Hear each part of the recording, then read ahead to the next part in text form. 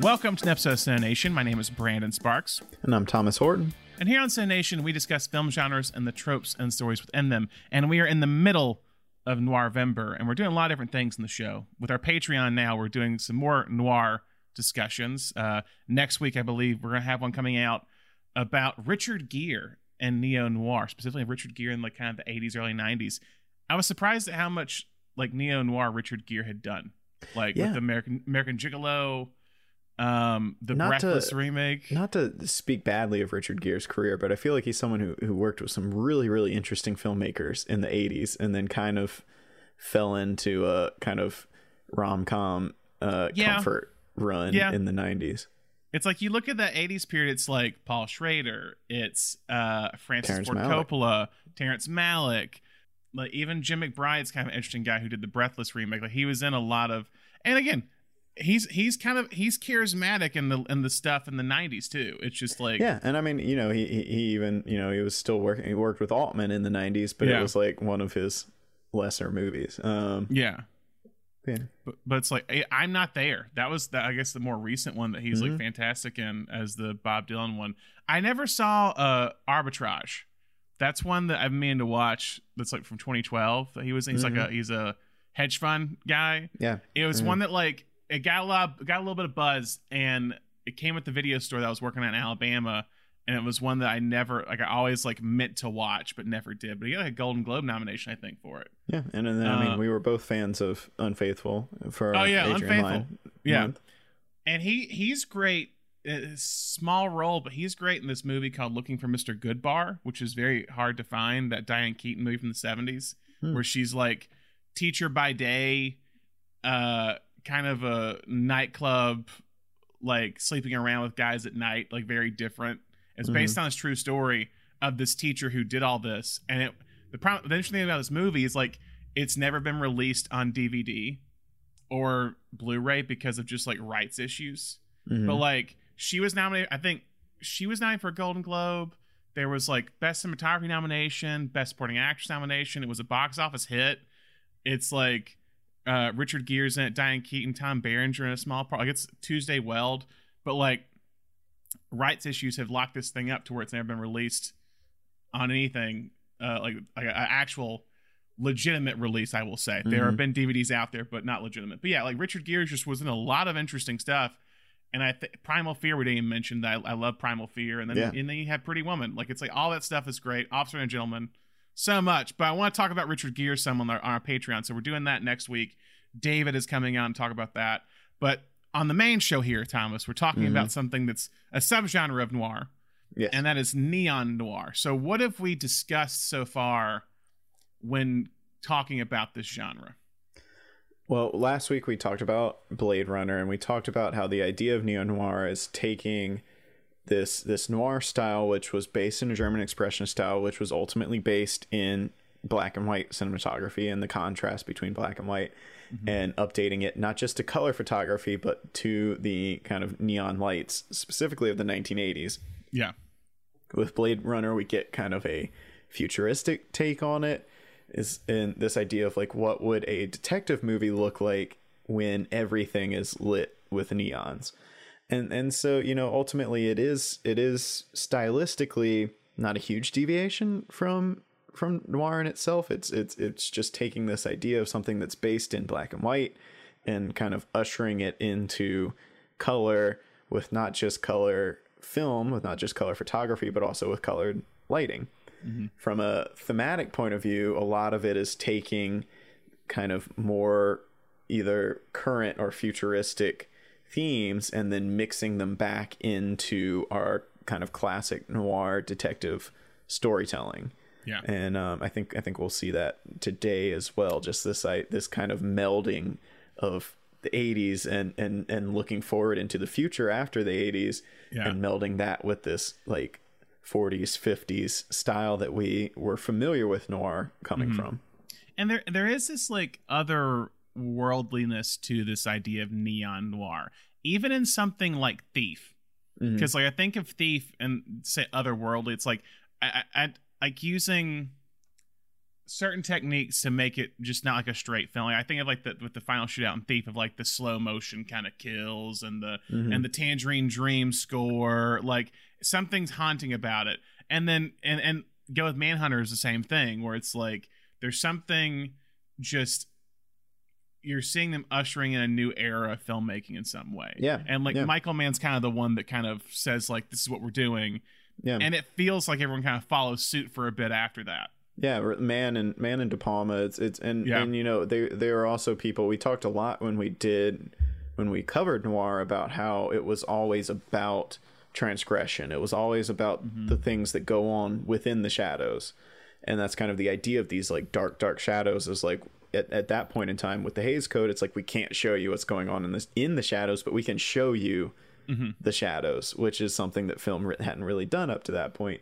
And so when you've got Michael Mann and De Palma, who are both very transgressive filmmakers in the 1980s, they're coming in and like, we're going to show you. We're going to show you the sex. We're going to show you the violence. We're going to show you the cocaine. It's all lit. It's all lit in neon now, and you can see it. So you still have kind of those transgressive themes. It's just, you know, obviously the Hays Code is long gone at this point, and we can see the things that are happening in the dark alleys now. Yeah. And that will come into play a lot in today's movie in terms of how neon is used to lighting these type things, especially kind of these urban settings. A lot, again, another thing with neon noir is usually urban settings, which most noir films are, the city kind of landscape. And that's here in this. And then you'll also see, like you said, the violence in No More Hays Code, there's always kind of a climactic ending of some kind and some sort of violence. What we'll talk about today with this movie, we're talking about I don't know if it's a little known movie, underrated movie. We'll decide, I guess. A movie called Streets of Fire. And Streets of Fire is very interesting of how it deals with violence. And we'll talk about that as we go, because it's not Hays Code violence, but it's not Michael Mann violence of how everything's shown. Very interesting example of something that goes against what might be happening at this point in time. So we're talking about Streets of Fire. And so what is Streets of Fire? Great question that I'm asking myself. So Streets of Fire was directed by Walter Hill, who directed such films as 48 Hours, The Warriors, which this feels like a cousin or something of The Warriors, but also The Driver, another kind of neo-noir classic, Southern Comfort. He was one of the co-writers on Alien and a lot of different things. And he co-wrote it with his friend Larry Gross. It's produced by Lawrence Gordon, Joel Silver, and the movie is about it's of a different time. It's a rock and roll fable, as it is called, of how it mixes retro 50s and current 1980s stuff. And basically, it's about this former military, this veteran, Tom Cody, who comes home to his town of Richmond, this kind of city that it's just kind of, you can't really place. It's kind of Chicago, kind of not. And he comes back home after he gets word from his sister that his old girlfriend, Ellen Aim, has been kidnapped. She's this really big lead singer who's come back to town for this like homecoming concert, and she gets kidnapped by this motorcycle gang ran by a man named Raven Shattuck, played by Willem Dafoe. And it's just a kind of an eccentric cast of characters in this neon drenched world of Tom Cody trying to go rescue his ex-girlfriend that left him to become a singer. And he's trying to get her back to bring her back to her manager, Billy Fish, played by Rick Moranis. So you have Michael Paré playing Tom Cody, Diane Lane playing Ellen Aim, Rick Moranis playing Billy Fish, Amy Madigan playing McCoy, who is Tom Cody's kind of sidekick, Willem Dafoe playing Raven, and then Deborah Van Valkenburg playing Reva Cody, who's Tom's sister, with some appearances by Bill Paxton in the movie as bartender Clyde, Lee Ving from Flashdance and Clue fame. We've talked about Lee Ving 3 times. Someone who had a famously not super successful film career. So I feel like we might have covered like all most the big of his ones. movies. Yeah. But Michael T. Williamson also, who plays one of the singers in the Sorrells. Also Robert Townsend, future director Robert Townsend, and then E.G. Daily, who was in Pee-wee's Big Adventure and kind of move, like really kind of prime 80s actress and singer. And also two more names: Richard Lawson, who plays a cop who was in Poltergeist. He's one of the people in Poltergeist that kind of comes and investigates the house. And then Richard Rozovich, who's an officer in the movie, who's in Top Gun and Roxanne, and I think even the Terminator very briefly. So yeah, a lot of big names in the supporting roles. That's somewhat shocking to see. So I have seen this movie several times. It's one that I kind of found at the video store when I was a customer, then also worked there at Cinephile Video in Los Angeles. And it's one that, like, Walter Hill's a director everyone kind of loves, of those early 80s, late 70s kind of classics. And Streets of Fire is kind of the one, like, oh, but did you see what he did, like, after all that stuff? And it was always one, like, I think even at the record store, the Touch Vinyl, the owner had Seb had a Streets of Fire album cover, like, in the bathroom or whatever. So, like, Streets of Fire was always kind of around the block. But I know you had never seen this movie before, Thomas. I had never seen it before, yeah. So, briefly, what were your, I guess, thoughts of this movie after watching it for the first time? It feels like a midnight movie. It feels like something we would go see, those midnight screenings we used to go to a good bit. It's a great cast. It's a lot of great music. It's fun. I don't know if it's good. Okay. I'm glad to have seen it. Yeah, I love how you're tiptoeing around all this stuff. It's great. We'll explore it more in the episode, and maybe I'll have a stronger feel. I'm still pretty fresh. I watched it last night. Yeah. Well, it's distinctive. It's distinctive. It's very unique. Yes. It's very unique. I think Patrick Williams said it best on Letterboxd. He was like, for a brief moment in the opening and in the closing, you think this is the greatest movie ever made. Yeah, in the first 5 minutes, I was like, why have I not seen this movie before? Exactly. And then I got maybe like 15 minutes into it, and I was like, oh, okay, maybe. Because I told you, I said it's gonna be really great, and then something's gonna happen. You're gonna be like, oh, this is why it hasn't held up as well for people. Mm-hmm. And yeah, and I even feel it too when I watch it, where I go, oh man, this had such promise early on. And just something kind of happens, and then after that kind of happens, I feel like we're playing catch up the rest of the movie. And then that ending happens. You're like, oh, this is the greatest movie I've ever made again. Like, it's insane. But let's dive into this movie, because it's a movie where, again, it's not as well known for people. I assume it's probably available to rent or buy if you want to online somewhere. But there is a lot of story around how this movie got made, and it's a period where you kind of have to realize just what the 80s were like, because I feel like when we're talking about this as we keep going, it's almost like adjacent to a lot of big things. This movie, a lot of big people, a lot of big successes, but somehow it doesn't find its way in the moment, and that's why I think it's also kind of worth talking about. So the history of Streets of Fire starts with a little movie named 48 Hours and the rise of Eddie Murphy. And so as Paramount executives were watching the dailies for this buddy cop film starring Eddie Murphy and Nick Nolte, they were becoming excited by the possible potential the film had at the box office, but also Murphy as a star. And they quickly signed Murphy to this multi-year deal, becoming one of the last, I think, movie stars to have an exclusive deal with the studio, if I'm not mistaken. It's like, outside of Tom Cruise now, who works a lot with Paramount, Murphy was kind of the last one that, like, I'm signing a big deal just with this studio. And they were also interested in working with the film director Walter Hill. And Walter Hill had done well for the studio at the end of the 70s with The Warriors. And it seemed they had another hit with him. And they're like, we got to work with you again. So they told his producers, Lawrence Gordon and Joel Silver, the infamous Joel Silver, who is working for Lawrence Gordon at this time, to start putting together another project for them to do with Hill and his co-writer Larry Gross for Paramount. And the 48-hour script had been hopping around town for like years because no one knew what to do with it. And it was like, I think there was a strike that had happened maybe.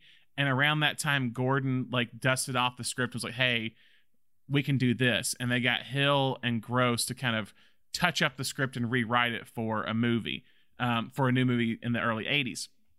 And Gross was also present while they were kind of working on this on set, so he kind of helped with all the script problems. So during that time of 48 Hours, when they're kind of finishing up and doing reshoots, they start thinking about another idea for a follow-up project. And Hill was like, I want to do something completely different than 48 Hours. I've done the 48 Hours. I've done that type stuff. I want to do something different. They agreed that instead of pitching it to Paramount, they would write it on spec in hopes of selling it for a higher price to Paramount or another studio that might want it. Mm-hmm. That was just kind of the idea. Hill told Gross that he always was interested in writing about a hero of a comic book, but that he didn't like any of the comic books that were out there, so he wanted to create his own. So he started writing pages for the script, and one day while doing the reshoots on 48 Hours, Hill handed Gross an early version of a script called The Adventures of Tom Cody, Book 1. That will come into play. That'll be a thing later I'll bring up. And that would be the basis of their next project. So Gross said they looked at what was happening in the industry at that moment, and they tried to kind of replicate two things they were seeing. One, because of Steven Spielberg and John Hughes, they realized that a lot of the major movies at the time focused on characters under the age of 30. So they wanted to create a world that had very few adult characters, basically. Mm-hmm. And when you watch this movie, outside of the cops, not a lot of adult figures in this film. All just kind of young people in their mid to late 20s or younger. Mm-hmm. They said this, I don't know how true this is. They also said that they wanted to recreate Flashdance in some way because of the rise of music videos, and they wanted to kind of put that in the script. Flashdance kind of came out at the time they began shooting, so I don't know how true that is. Yeah. But there's something in the air, I guess you could say. And then once Flashdance happens, they might have heard about it or something, and they're like, oh, we want something like that. Right. And then Hill also said he was inspired by the works of Sergio Leone and kind of Westerns. Okay. Yeah. Is the thing. But he talked about how Leone has like these kind of, again, otherworldly landscapes in his movies that kind of feel like they could only be from one of his movies and no one else's. Mm-hmm. And he wanted to create that with a movie now called Streets of Fire.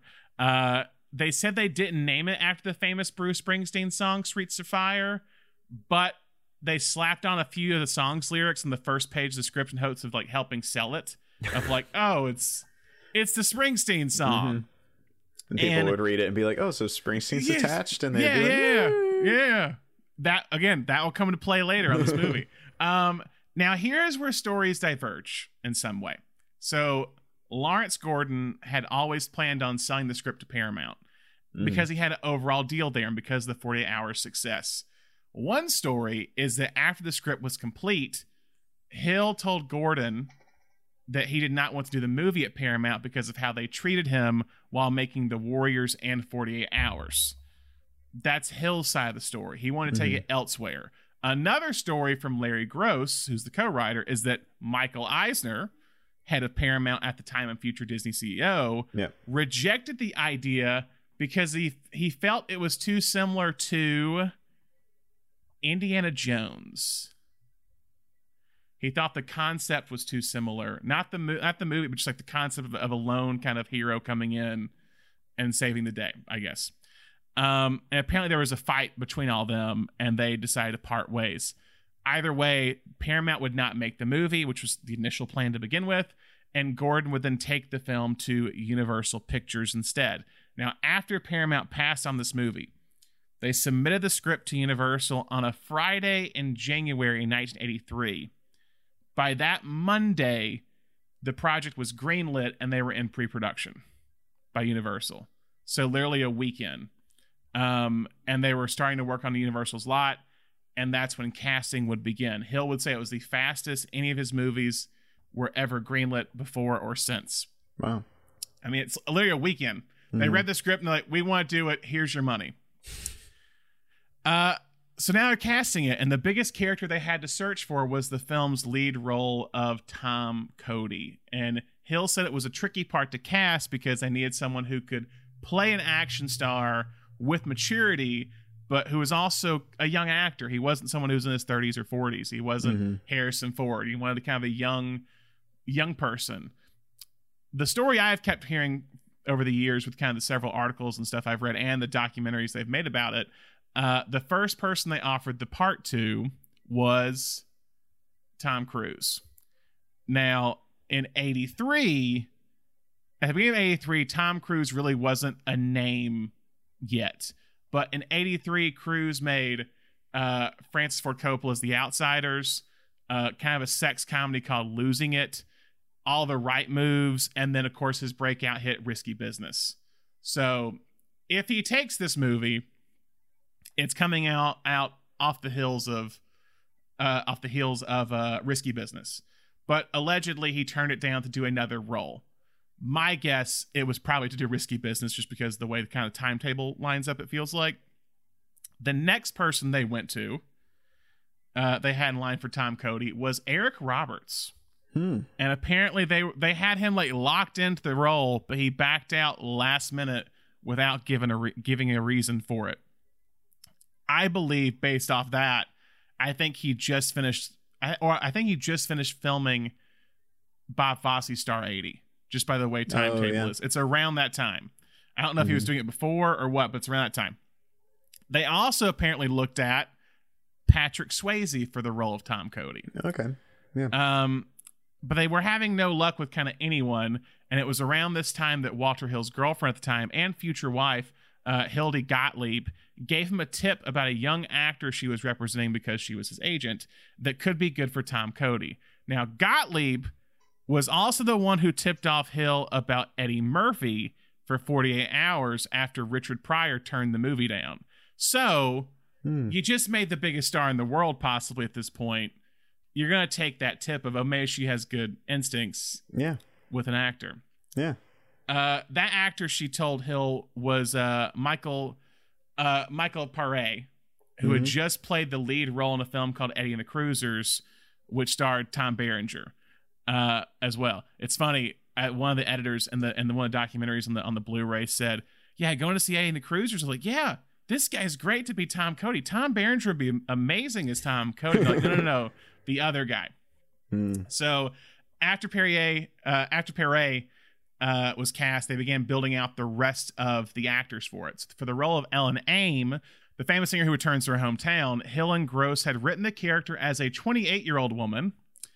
And because of that, the frontrunner for the role was Daryl Hannah, who was only a year off of Blade Runner. The other leading possibility was the 18-year-old Diane Lane, who had previously played a singer 2 years before in a small musical drama called Ladies and Gentlemen, The Fabulous Stains, which is actually good, and has a young Ray Winstone in it and a young Laura Dern in it. And it's I don't know if it was hard to find at one point. I don't know if it still is. I've queued that one up several times on Criterion and like almost watched it, and then it's good. It's an interesting kind of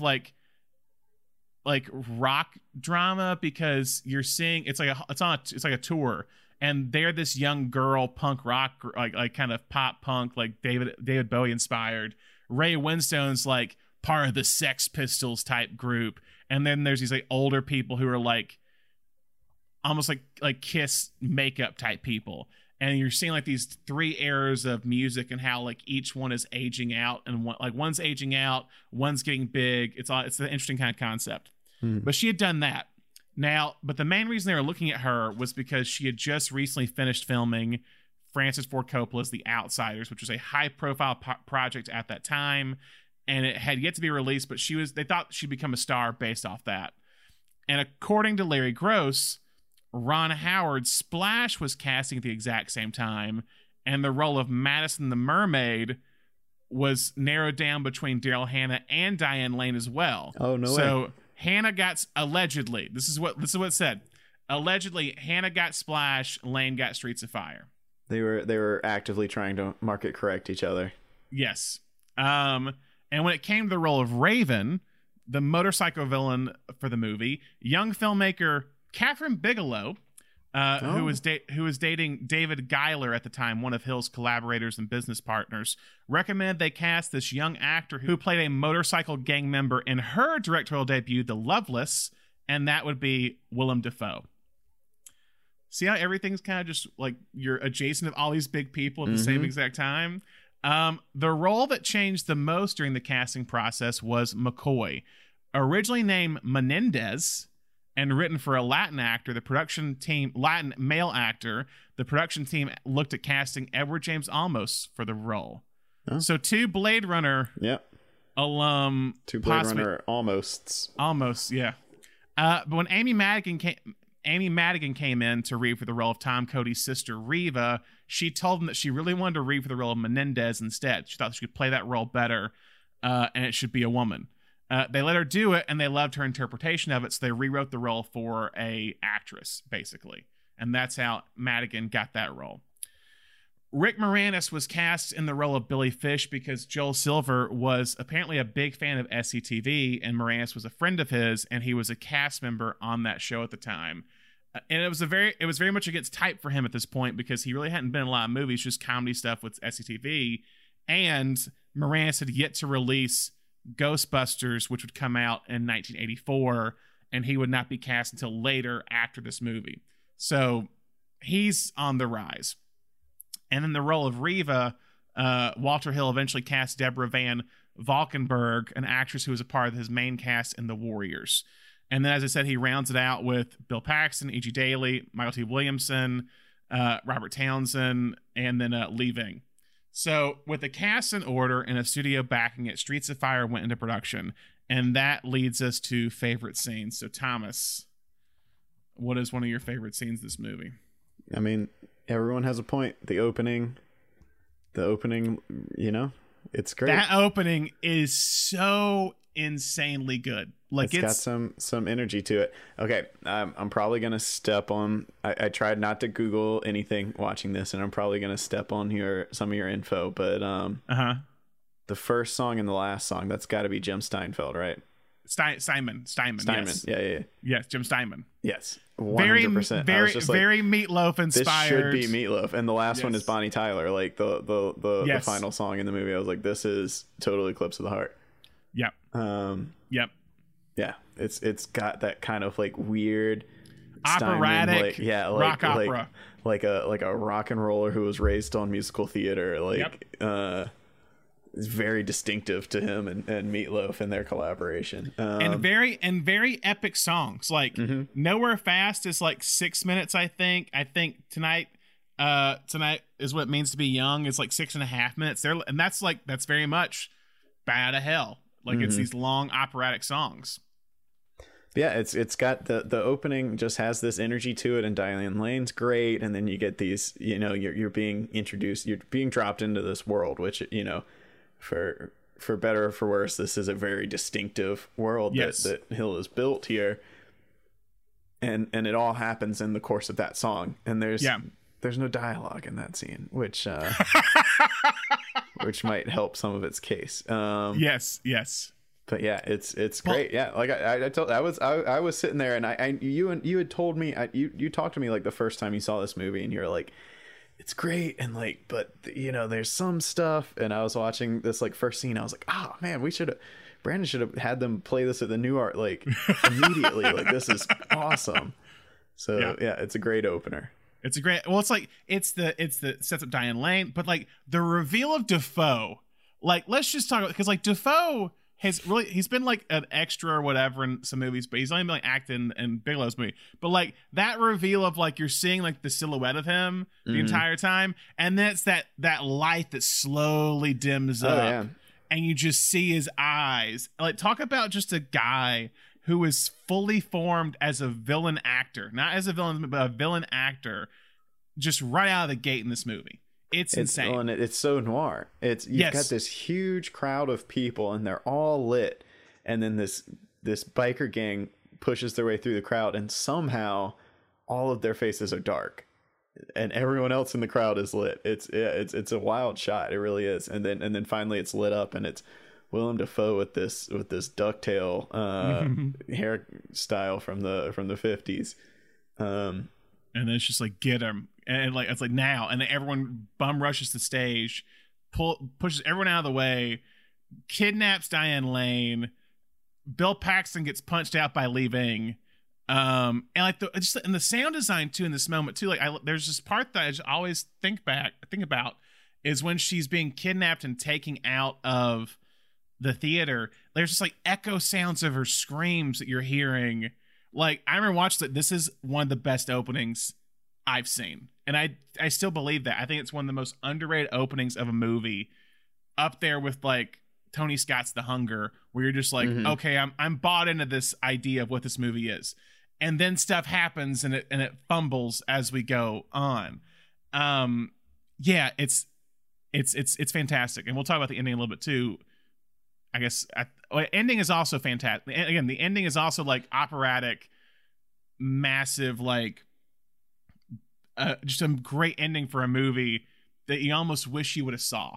Does that make sense? It's like, well, you talked about the inspiration of Flashdance, which we talked about back in, and we talked about The Hunger as well. The kind of influx of the music video, influence the MTV generation as far as editing and filmmaking goes, and that kind of editing really works in these two sequences. I don't think the editing in this movie always works when it comes to, you know, making a narrative film, but as far as making a concert video in the first scene and the last scene, it absolutely works. It is so full of energy. It's addictive, and once again, Diane Lane in the end as well is fantastic. And then there's also, talking about the editing, it's the I think it's the Sorcerer song when they're walking like the neon type landscape of the city, when it's the like they have the like cut to black, like the black frames, and they come up and it's like pulsating, you know what I'm talking about, where they meet E.G. Daily, and they're actually showing the music video of Diane Lane on the TV as they're going through it. And even that right there is just like fantastic. And I think some of these they brought in, I think that one specifically, they brought in a music video editor to edit that video for it to be played like a music video in the movie. And then I think the main editor, I believe, was Freeman A. Davies, maybe. And then they brought in, I think it was one of them, but they brought in like other ones to do some of the music sequences, basically. And that's why you kind of had that energetic kind of like vibe or attitude about it. And yeah, and then you get into that after the opening, and you meet Tom Cody, and even the meeting Tom Cody on the train is good. And then it starts to get a little weird when like they keep doing the same edit over and over again during the credits. You know what I'm talking about? And I'm like, okay, I feel like we're losing the steam that we had. We're losing the progress. And yeah, it's just he's walking into the diner, and we're like freeze frame, and then he's taking off his coat, and it's freeze frame. I'm like, this is not. It's a lot of shoe leather. And this is not as epic as that concert we just saw was, but you're treating it like he is. Yes, and not to criticize Michael Paré, but he is the weakest link of this movie. Yes, he is the weakest, and that was the. And I don't know, and watching it this time, I can't fully blame him because the script is not wonderful. Yeah, it's interesting getting kind of your backstory with what Hill's kind of, you know, to take a more modern term, his kind of headcanon for Tom Cody is, because he walks onto the screen like Hill thinks he is the coolest guy ever. Yes. And, you know, kind of the interpersonal drama that we see throughout between him and Ellen is like, he's like, oh, you're that star, and like, I'm not, and I can't live in that world. And the movie is being like, yeah, but Tom's a star too. Tom's a badass. He's an action hero. But we're watching it and we're like, yeah, you're not. You're not as good as Ellen. Like she's a lot better than you. But yeah, you know, I think to take another kind of more modern term, there's this idea of like the Mary Sue, right, which gets thrown around a lot and is a fairly misogynistic term, but it absolutely applies to men. It's this idea of like, you write this character and it's like, this character has everything going for them and everything works for them and they're good at everything, and we have absolutely no idea why. And Tom is very much a Mary Sue in this movie. And that's why I can't really blame Paré for it, because it feels like as a character, he is the least interesting character of the bunch. Yeah. It's like McCoy, interesting. It's this woman soldier who her line is like, I ran out of wars. I'm like, that's a very noir line. I ran out of wars to fight. And then Rick Moranis is the one person I think really nails the like noir dialogue that it's going for. Like, he comes the closest where I'm like, he's not doing a bad job at this. Like, he's actually like playing the kind of like slimy music manager. And like, but yeah, it's like but again, talk about like character development. He's a guy also like Ellen, where he's from the same area or not too far away, but he grew up in like a kind of a shady neighborhood and got himself out and never wants to go back to the Battery, where it's called. And Ellen is also kind of like Richmond's not as bad, but it's like she's got now this like small city that has no future for her. And so there's stakes to their characters in some way. And Tom Cody, it's like he's trying to make him a man with no name type character, where he wanders in the town like Clint Eastwood, if it's like in High Plains Drifter. Yeah, yes, it's like he comes to the town as High Plains Drifter. I mean, it could be any Eastwood movie, but that's just the one that popped in my head. High Plains Drifter, where he comes to the town and he has no like past that you really know about. And then he's gonna ride in the town at the end. It's even like a Mad Max type character. Like, it's like he comes into town, does the thing, and then leaves everyone alone. But yeah, it's like, it's just it doesn't fully work. And I think with something like that, you know, with Eastwood, and even when you're going back to the Kurosawa, like Mifune kind of characters that obviously Leone was inspired by, it's like he has to walk into this story, and then that story is everything. And this one's trying to get us all involved in Tom's sister and Tom's romantic background with Ellen, and so it's like they want him to be this man with no name, but they also want us to care about his backstory, and you can't have it both ways. You can't, and I agree with that. I think that's a big reason why the character just doesn't really work. But let's talk about stuff we actually like, because we're going negative here. I like Rick Moranis, as I said. I think some of the jokes he does, and I think he plays against type fairly well here as Billy Fish. And there's parts where I give him a little bit of leeway because I think the dialogue is just so stilted towards the specific era of film. And then I think Dafoe. I think Dafoe is like, as just fully formed. That scene when they go to the Battery to like basically rescue Diane Lane, to rescue Ellen, and they have the big like get her out of there, and they have the kind of the big shootings of all the motorcycles exploding like in the middle of the factory, and then you have Dafoe, who's in this like fisherman leather like latex. It's like shiny black leather. It's shiny, yes. Overalls with like nothing underneath. It is wild, and he's still got that the sharpest ducktail I've ever seen. And it's just I mean, if you told me this is Norman Osborn before he became Norman Osborn, I would believe you. Because he just comes like, it's like Norman Osborn, his like rock days before he gets like really rich. But he just comes out, and like Dafoe has this glare and this like wicked like smile, it feels like, about him, and he's just like, I want Tom Cody, or I want you, like, who are you? Like I want like I'm gonna find you, I'm gonna kill you, basically. And when comparing Paré in that moment to Dafoe, it's like it's uncomparable of how charismatic Dafoe is compared to the character of Tom Cody. Like even the name Raven is a much better name. Like Tom Cody is just kind of, it's there. But yeah, I kind of like the back half of when they are trying to get back to Richmond, and they meet the Sorrells on the bus, and they go to like the Neon City, and they have I think I love when Moranis had when Moranis has to talk the cops out of like letting them go, basically, and he's like, we got a gig, you're gonna make us miss right now, like, and starts like bribing them, basically. I like that scene, and I like when they're singing beforehand to Diane Lane and stuff. One thing I noticed this time I thought was funny, just this shows you when you have someone so kind of a Blu-ray or whatever, and you're watching it close up. When they're driving up to the cops and they have it blockaded, and Amy Madigan's driving the bus, you see the people inside the bus, and it's not any of the actors in the movie. It's all it the still her driving.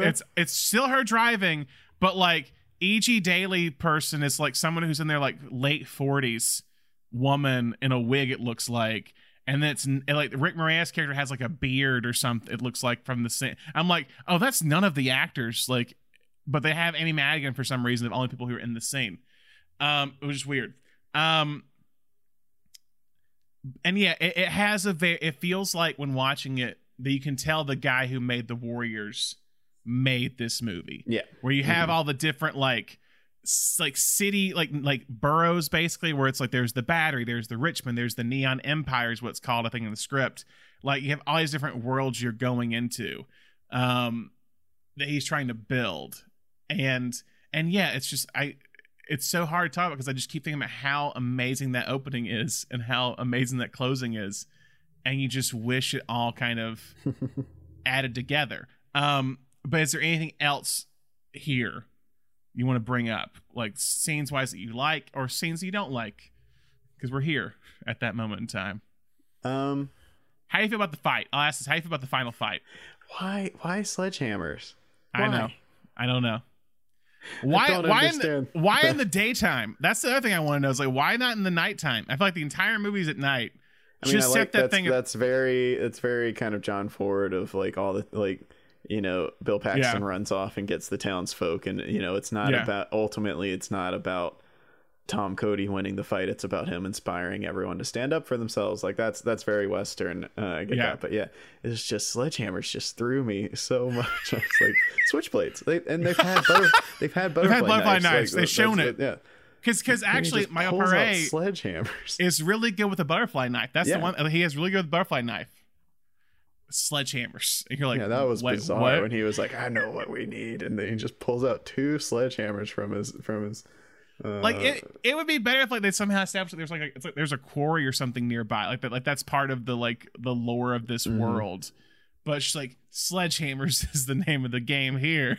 And like, you know, there are all these moments that that Hill pulls from westerns that work here, like, you know, that feels very much like a western when you've got that shot from kind of the ground level when Dafoe kind of stumbles back and he's got his arms raised like he's ready to fight, and then Tom Cody just goes up and like taps him and he falls over. That's that's classic. That's a classic shot, but it works well in here. But there's a different ending to that fight.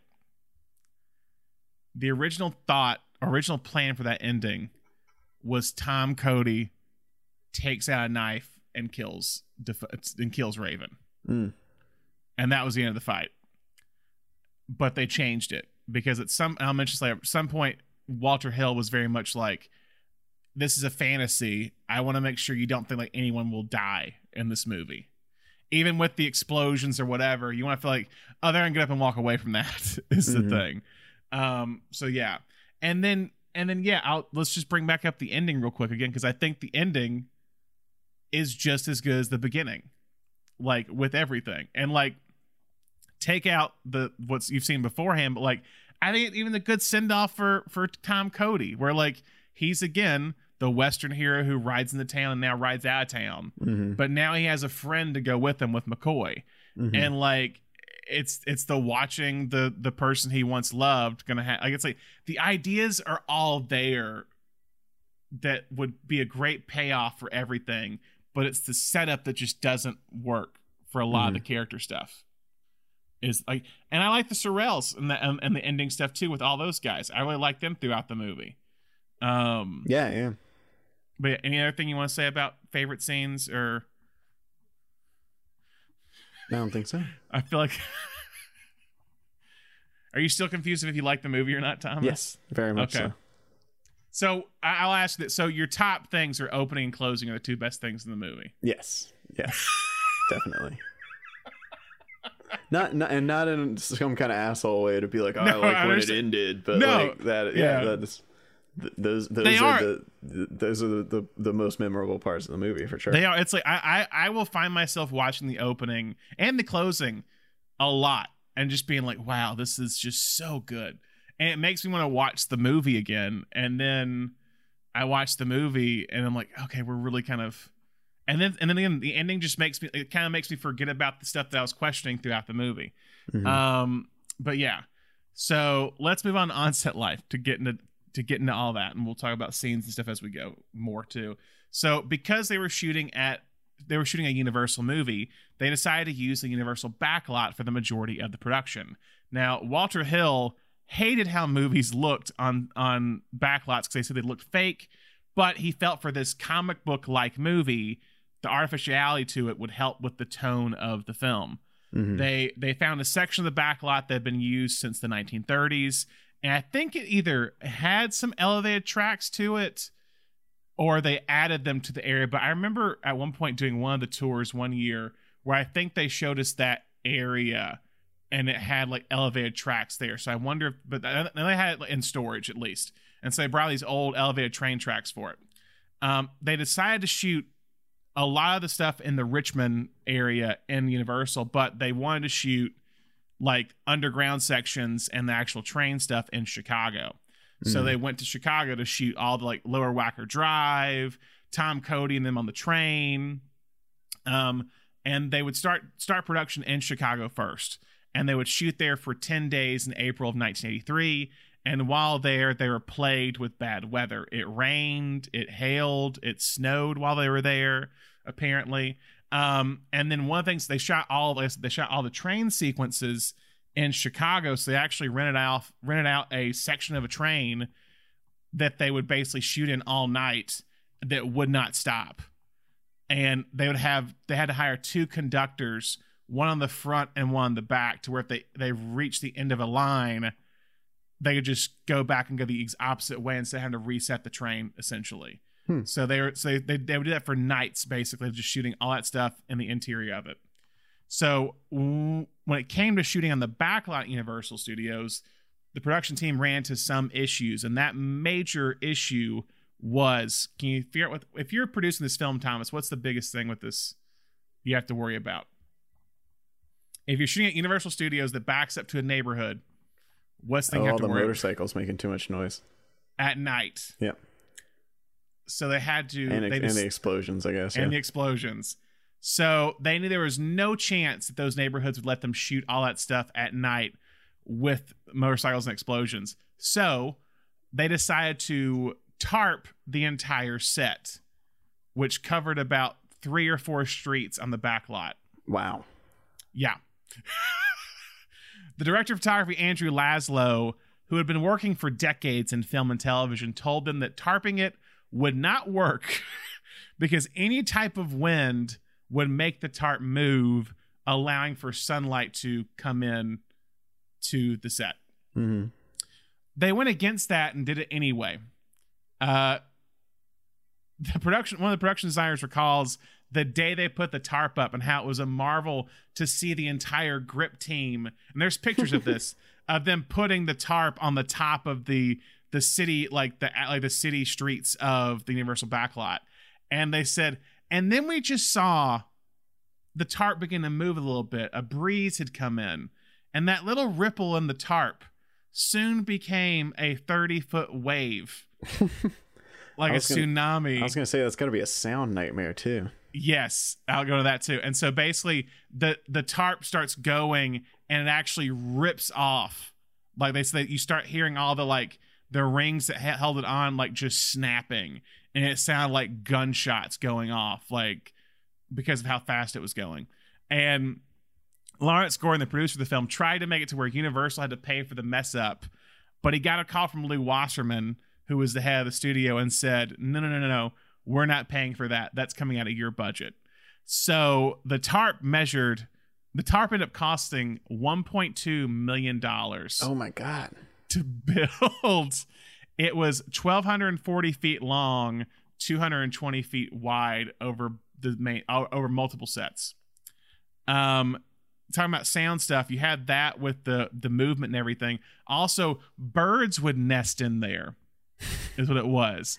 And so birds would make noise, and the ripple effect of that would make noise. And apparently before takes, they would actually shoot off shotguns to scare and quiet the birds so they wouldn't make noise during takes. A lot of the art department had worked on several indie productions before this movie, so they knew how to make the most out of what they had.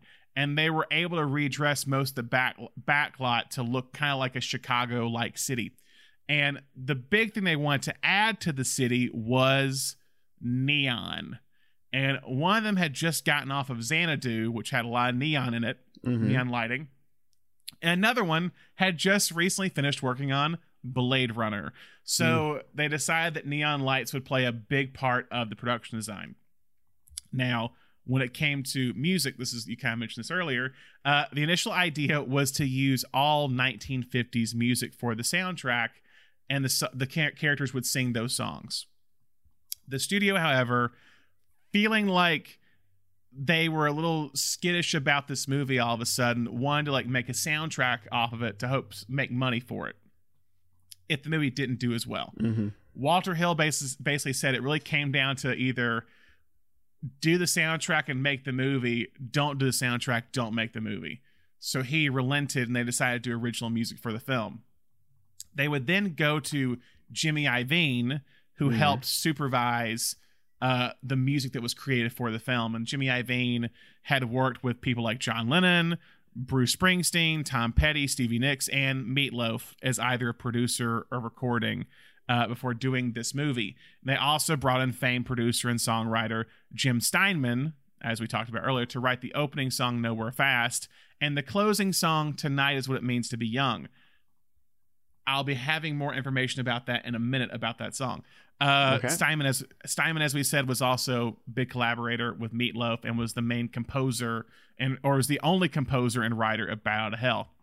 So for the theater sections of the film, they shot the interiors of the first concert at the famous Wiltern in Los Angeles, which I actually went to the first time this past weekend. So I was like, oh yeah, that's where I recognize this from. Yeah, that's a great venue. Yeah, so it had been it had fallen in disarray in the 1970s, and a new owner had bought it in 1981, and they had been renovating it. And so Streets of Fire was the first one to come in and actually use the newly renovated space. And they would shoot for 2 weeks for the opening of the movie there. And they shot a concert. They shot the whole kidnapping sequence. They had over 500 extras for the concert is what it was. And the eventual kidnapping stuff afterwards. For the motorcycle scenes, they hired actual Hell's Angels to play the gang members. Oh, that always goes great. Yeah, and they had about 15 stunt drivers who would do all the stunts. Leaving said that most of the Hell's Angels would get pulled over every day after leaving set because of how they looked as they drove off the Universal Studios lot in motorcycles. He's like, I would drive away and see them all being pulled over. For the factory scenes, they actually shot those down in Wilmington, California, which is down near Long Beach, at this old soap factory that was about to close and be torn down. And they would shoot there for 10 nights and essentially use it as a backlot as well, shooting most of the room interiors where Defoe's playing cards and McCoy runs in, or where Diane Lane's tied up. Those were all at this exact actual old soap factory. But the big club sequence was shot at Universal. But at the factory was where some of the most dangerous stunts were. The one that they said was really the more dangerous ones was the gang members doing wheelies and tricks. That one guy jumping off of that platform. Yeah. But if you notice where he was jumping into, he was jumping in between a train track. So they said if he just lands if he doesn't land right in the center, the motorcycle's flipping over because it's hitting the rail. Yeah, that's no good. And also because they were going fast on wet, muddy ground. If you look at it's dirt that's it's been rained on basically, because this movie there's water everywhere. If you watch carefully on the ground to get the neon. Also while shooting down Long Beach, apparently, I don't know if it's still a thing, but apparently if you go out of LA proper, you can use gasoline for explosions. But if you're in LA proper, you can't use gasoline. You have to use some other alternative thing for it. So because they were shooting down Long Beach, all the explosions they used were like based in gas, essentially. Great. So the AD was like, yeah, just the effects team knows, like, once you cross the border, like once you cross the like county city lines, you're like, oh, bring out the gas, like we can do this now. So that's why the explosions are so big. And again, I like that whole sequence when they're trying to get her out of there and everything. But as I said, even with the big explosions, Walter Hill kind of decided while making the movie, he wanted it to be kind of a bloodless film. And he wanted it to be more like a fairy tale. Again, it's a rock and roll fable, so he didn't want to be too violent, is the thing. And while on set, Michael Pare did not get along with several people, or he had I won't say get along. He had issues with several people on set, two people mainly. He recalls how difficult it was working with Rick Moranis because Moranis would constantly insult him, thinking it was funny. He said that Moranis' first words to him were, "Do you just act cool or are you really cool?"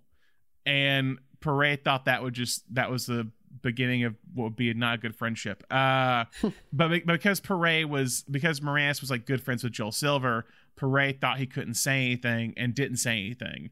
And again, he's still kind of new to like a big budget film, so he didn't fully know what to do, and that also made it hard for him to work with Walter Hill because he was, I think, expecting some sort of direction from Walter Hill with certain things about the acting, and Walter Hill just kind of assumed he would know what to do. And really? Yeah. Well, Walter Hill didn't give him any acting notes in this? Well, I don't know if he did, but basically the example that Pare brought up was that he was like having to do ADR for like a love scene that love scene has Diane Lane, and he didn't know what to do. He kind of started to panic. And they basically had to call in Walter Hill to come give him direction because he wasn't there for it. And Pare kind of feels like Hill didn't love working with him because he asked too much.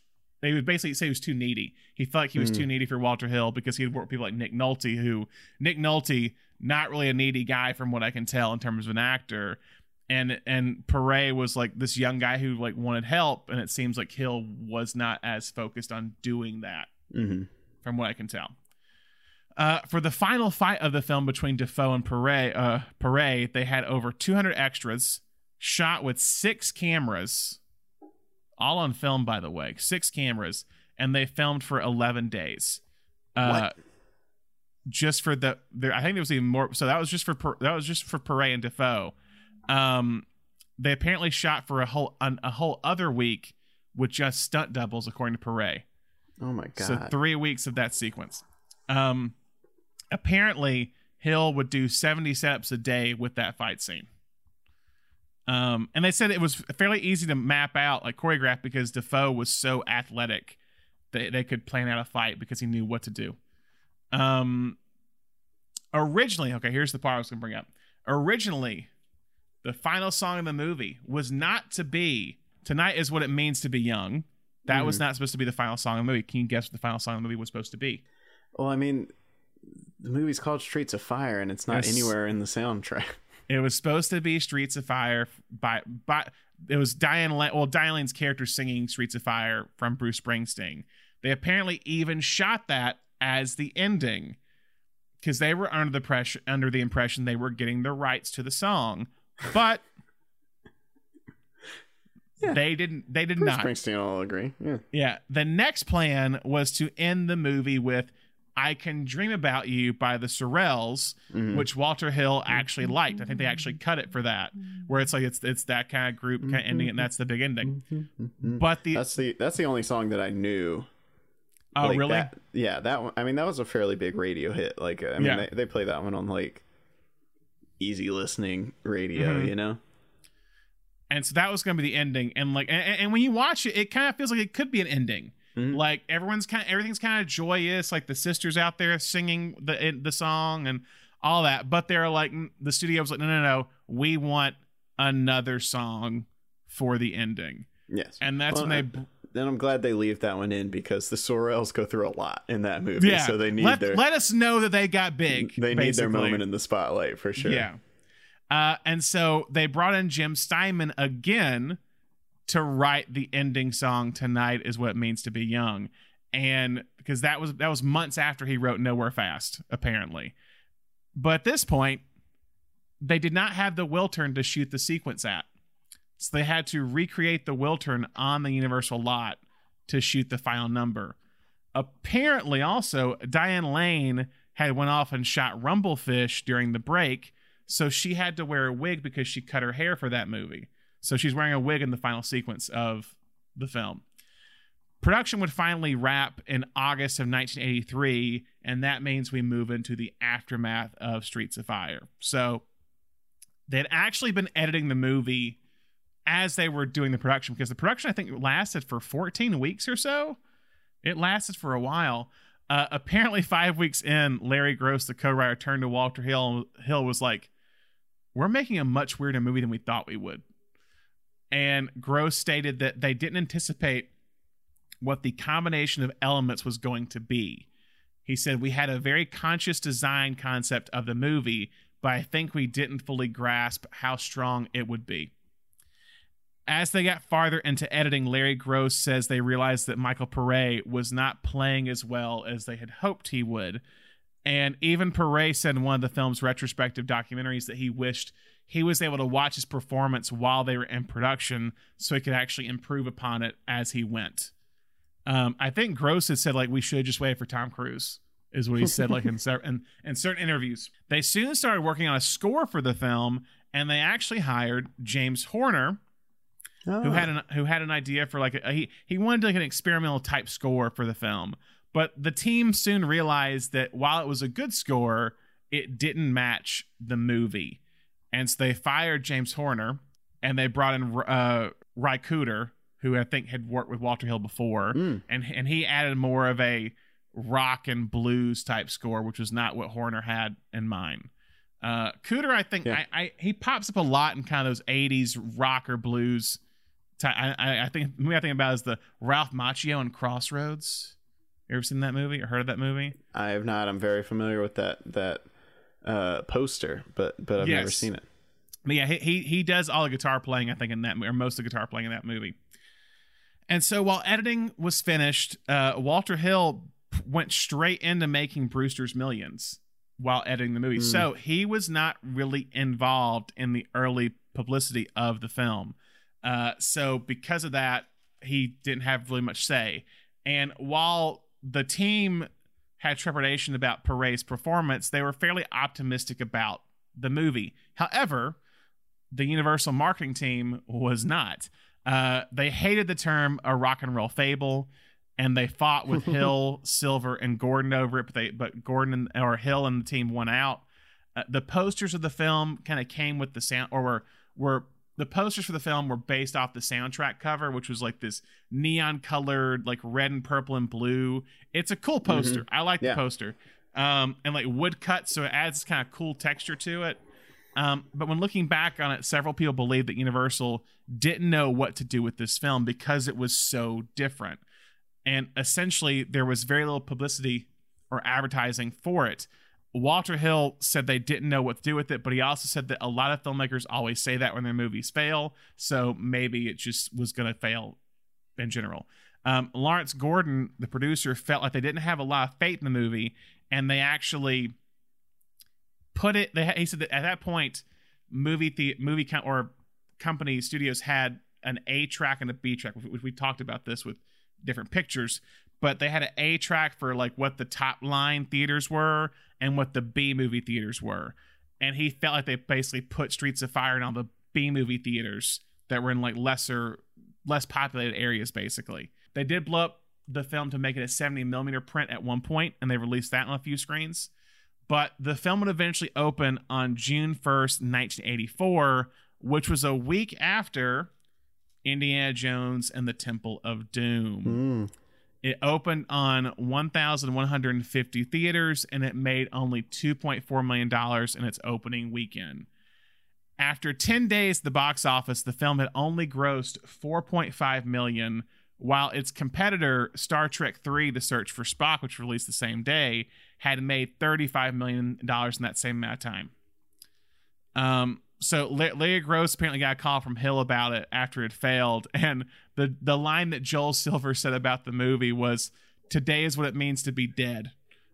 When they got the box office numbers back from the film, it would finish off with $8 million against a $14.5 million budget, so pretty much a failure.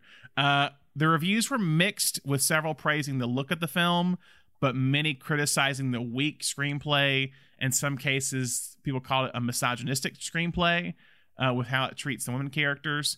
Ebert would give it 3 stars. I think basically liking the musical stuff and not liking a lot of the other stuff, it feels like. But yeah, and while it fell at the box office, it still gained a little bit of a life with audiences outside of that, specifically overseas. Apparently people in Germany and several other European countries loved the movie, and apparently it was a massive hit in Japan.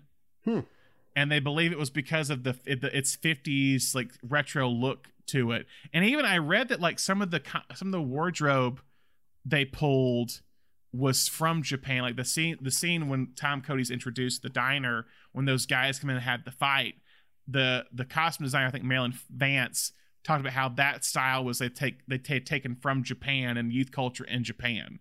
So like it just kind of transcended cultures in a way, and people were fascinated by this America 1950s 80s style, but it's still kind of seen as this underseen Walter Hill movie. A lot of Walter Hill fans at the time didn't like the movie because it wasn't 48 Hours and it wasn't The Warriors. Right. So Thomas, what worked about this movie? I think the world building works. I think it is a fully realized, like, I get it, you know, it's this like futuristic 50s like biker gangs, greasers, dystopia kind of thing. I think we're kind of within that first scene, we get the world 100%. I think the music works absolutely. The whole thing, not just this Jim Steinman stuff, but kind of the way they bring in swing and it's all kind of filtered through an 80s you know, it's it's all very 80s, but the 50s influence is definitely still there. And the look of it, I think I mean, that goes along with the world building, but I do think it is fully complete in creating this world. And that alone makes it worth seeing in just kind of this really interesting, unique vision of this kind of dystopian future.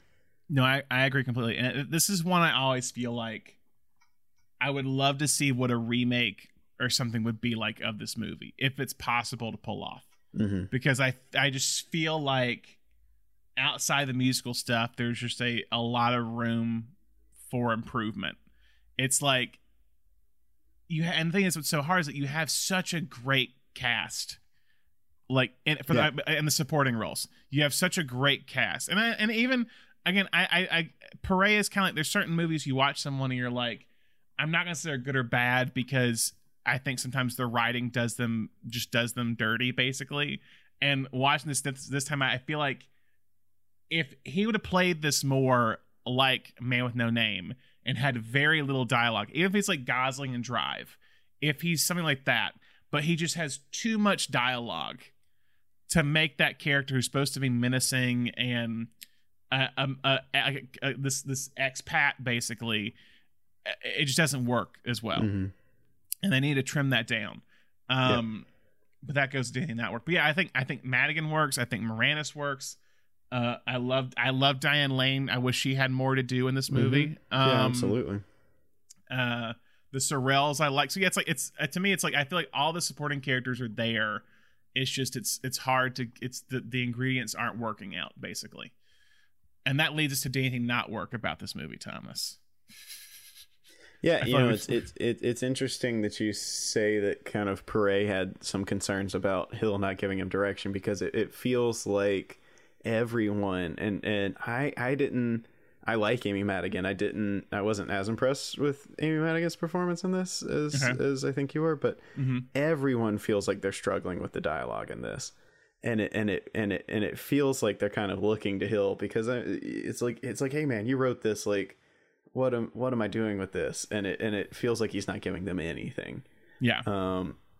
And you know, it's like, and I'm sure it's tough. Someone hands you the script and they say, you know, this is set in like the future, and then you read it and it's this like, is this tongue in cheek? It's this like very stilted detective movie speak, but like, am I supposed to be playing this off for jokes? How am I supposed to be playing this? And like you said, I do think Rick Moranis gets it probably the most of anybody, but Pare is very obviously has no idea where he's supposed to be going with this.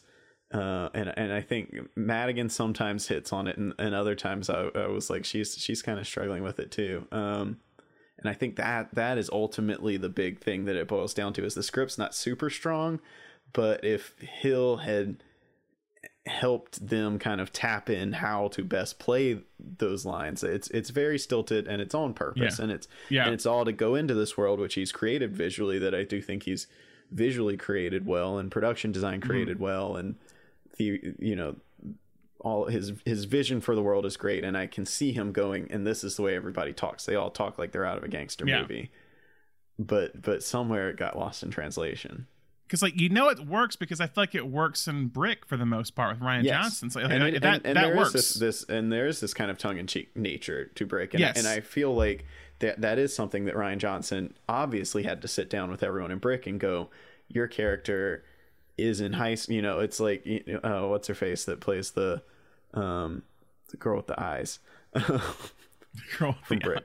Yeah, kind of the main girl in Brick is like this. Like, yes, you're a high school girl, but like, you're also, you know, the madame at this like poker lounge kind of thing. Like, you know, I'm certain that Rian Johnson sat them all down and said, you're playing this like you are in high school, but you are also blank.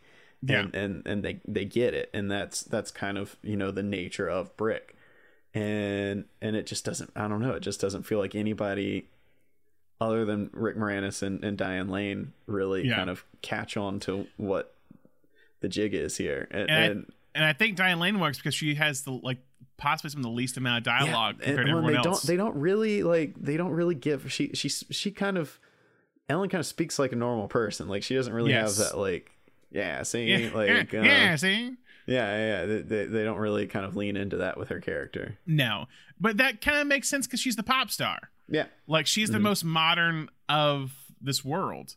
But yeah, it's like just something. It just doesn't. The dialogue just doesn't land.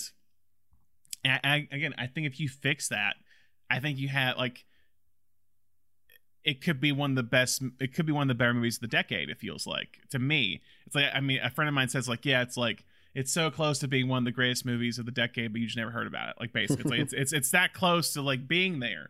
And it can't fold it. It can't stick the landing with it. Yeah, and like and it is all this stuff like the music and the production design and the casting and going, oh my gosh, Willem Dafoe! Like look at that, look at Willem Dafoe in that costume. There's so many things that are so distinctive and unique, and you want to go, I love this.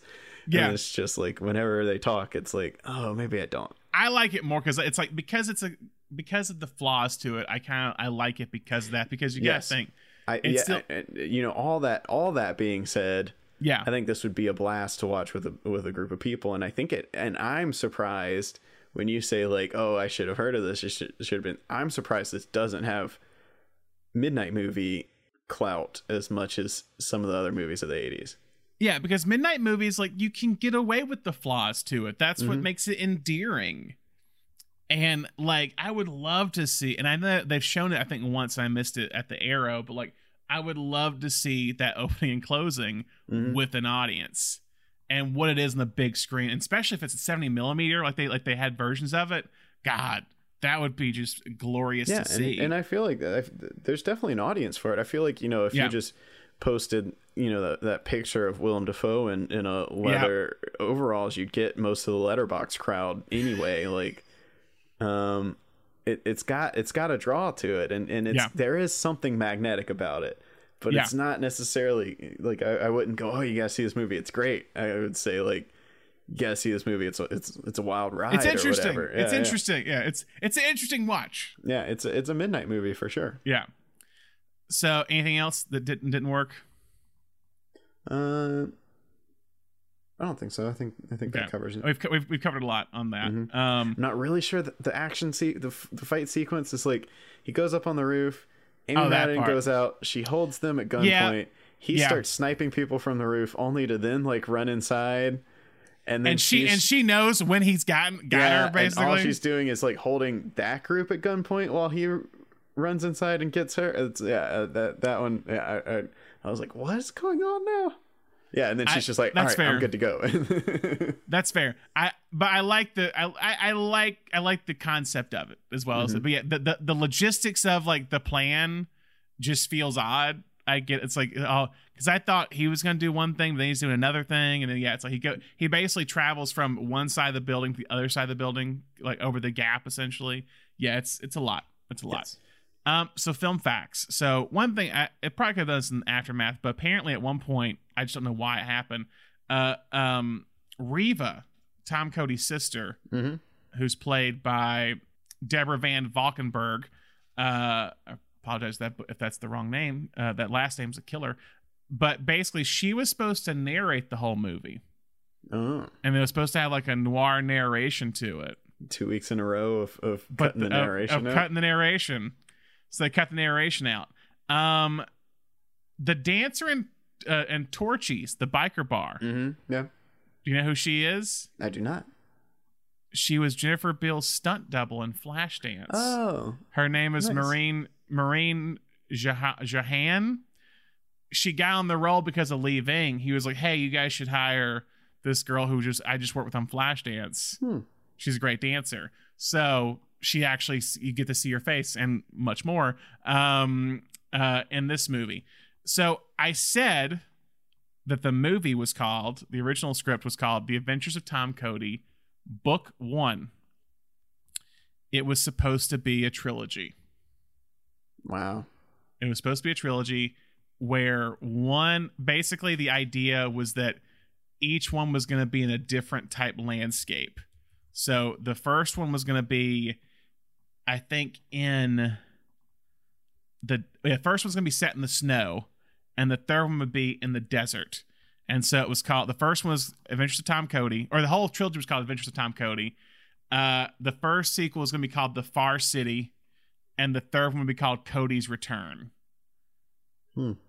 And that's why at the end of the movie, he's riding off with McCoy. It's like, we're going to have more adventures with McCoy and Tom.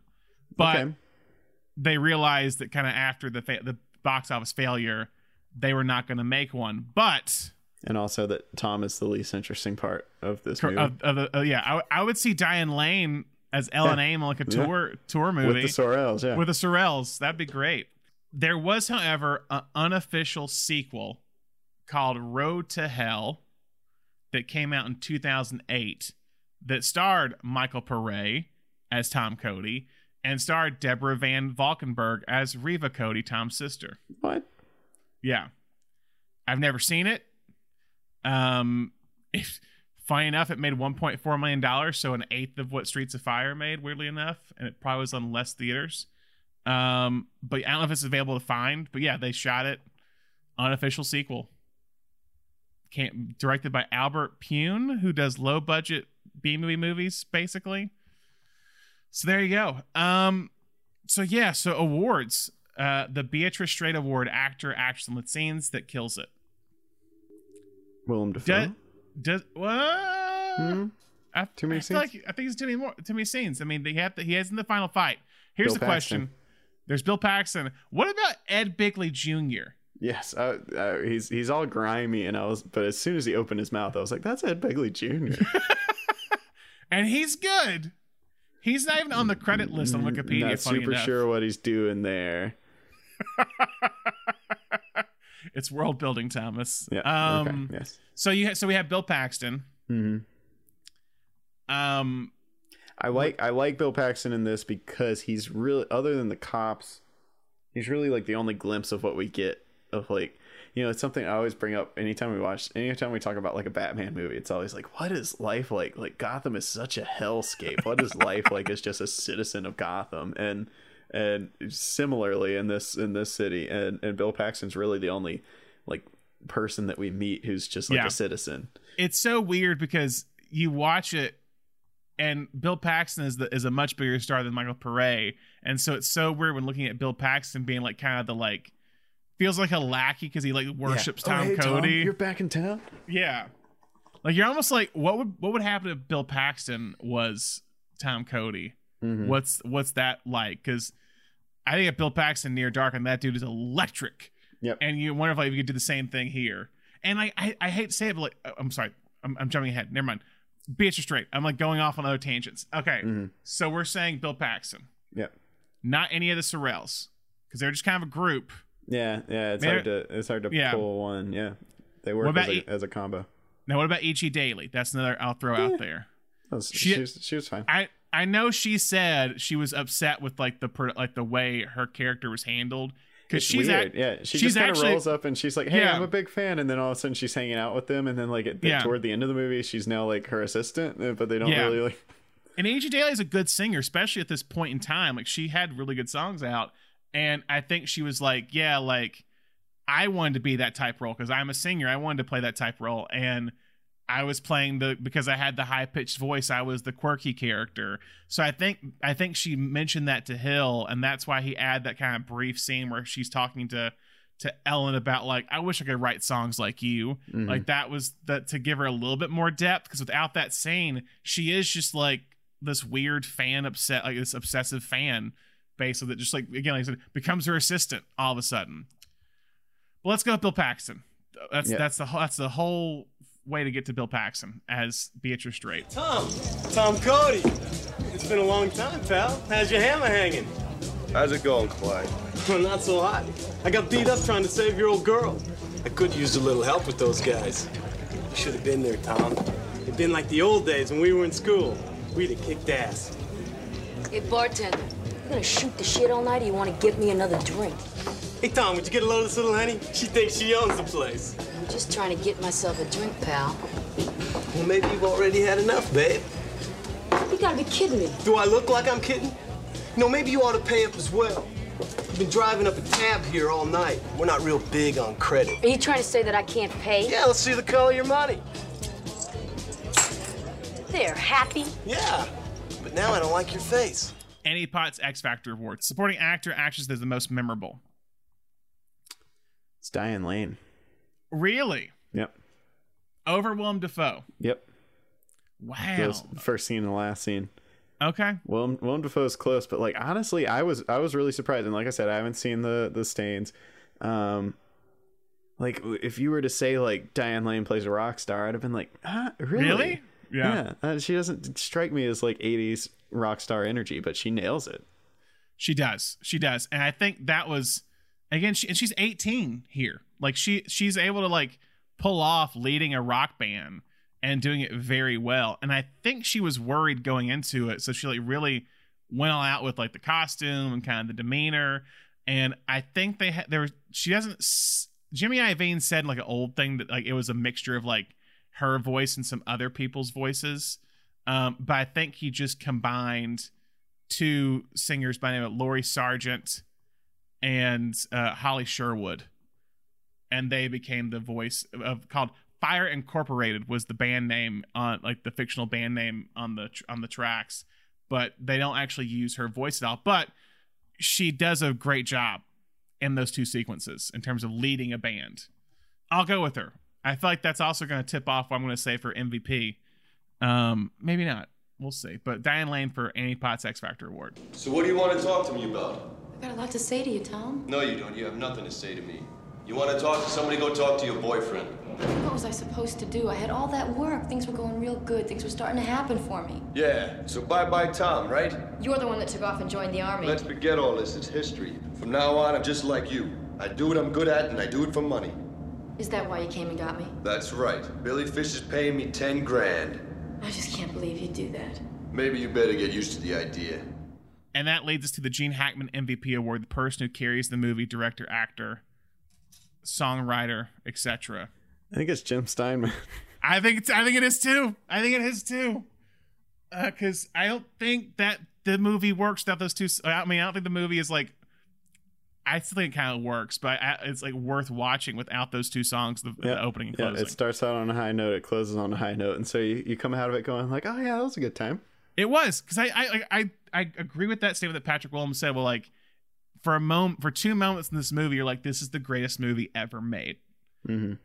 And because they're both just like, it's like tonight is what it means to be young. Just like the almost like thunderstorm like quality to it, this like eerie, like haunting nature about it, and the crowd's going wild, and you're watching just Tom Cody's watching her perform like the dream she's always wanted.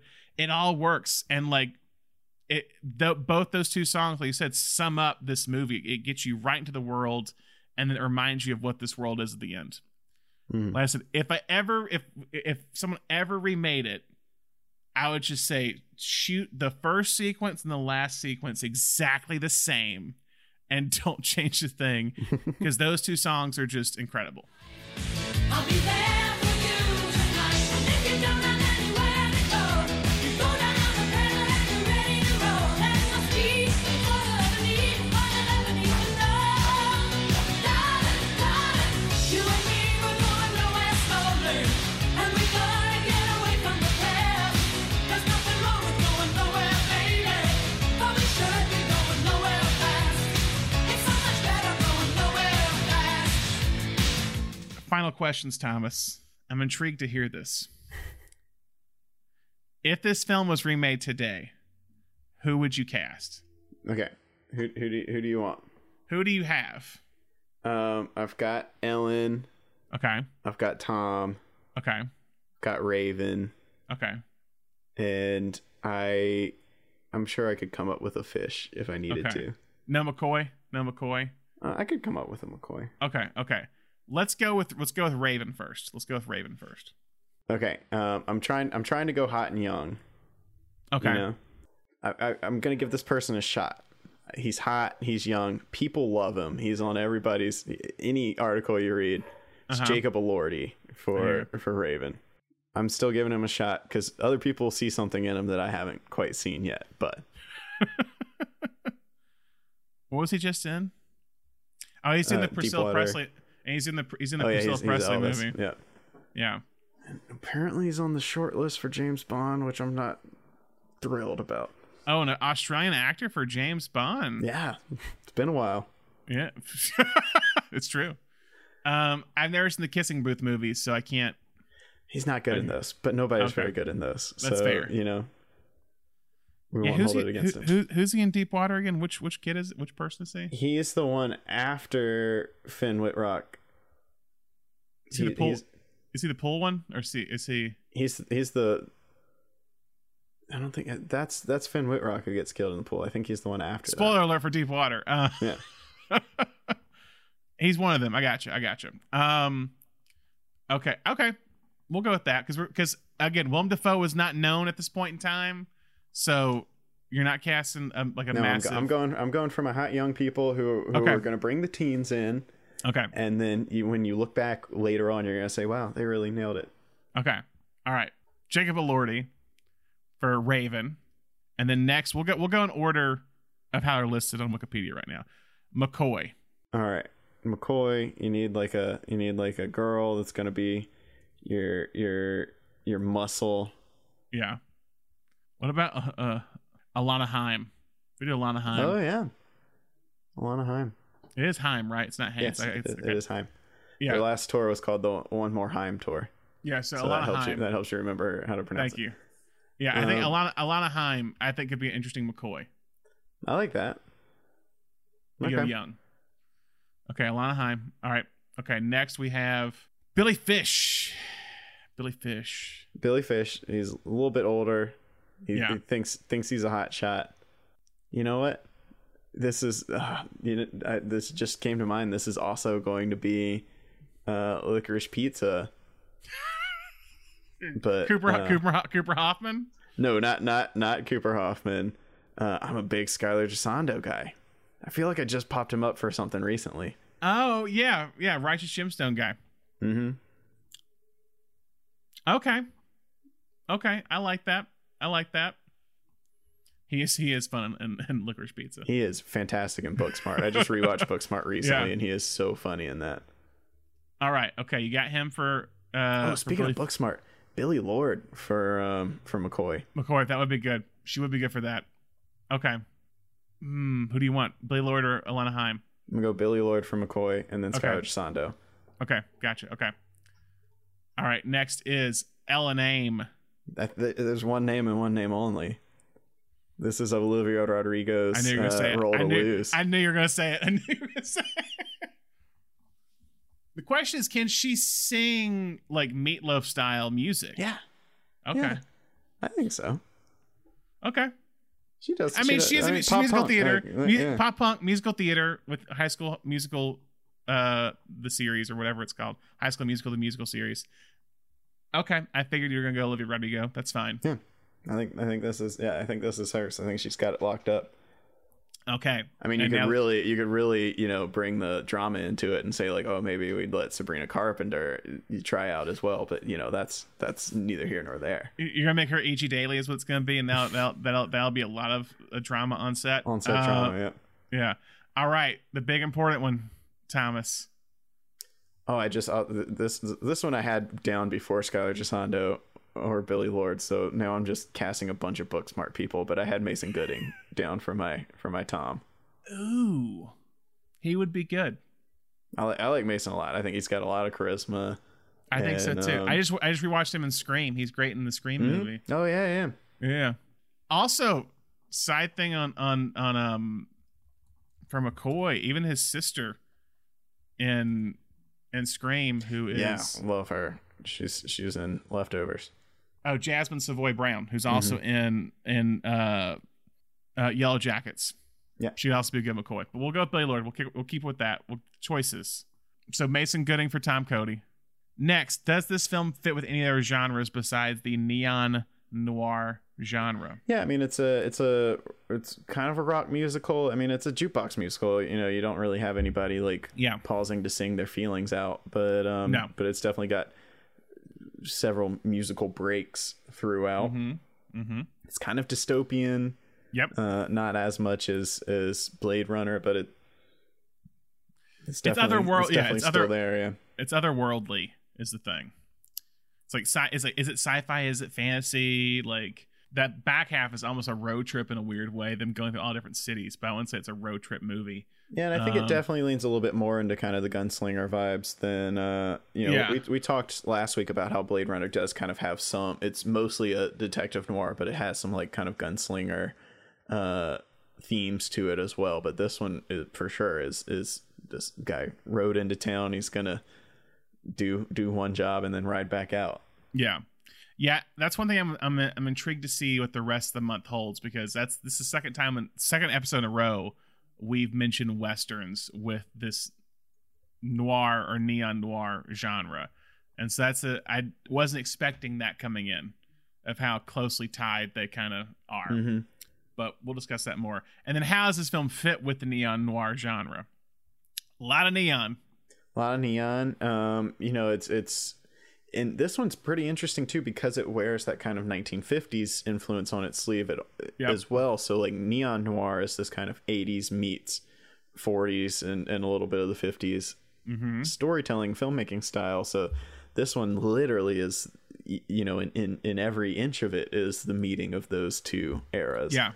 So this one is a little bit easier to kind of identify, because it is that like, oh, we're taking neon, but then we've also got these motorcycles and we got these guys in black leather and they're hanging out in the shadows and so it's definitely very easy to pinpoint that kind of meeting of 80s style, 80s music, 80s kind of filmmaking, that MTV editing, but then you're lighting it like it's a neon noir, or like it's a classic noir.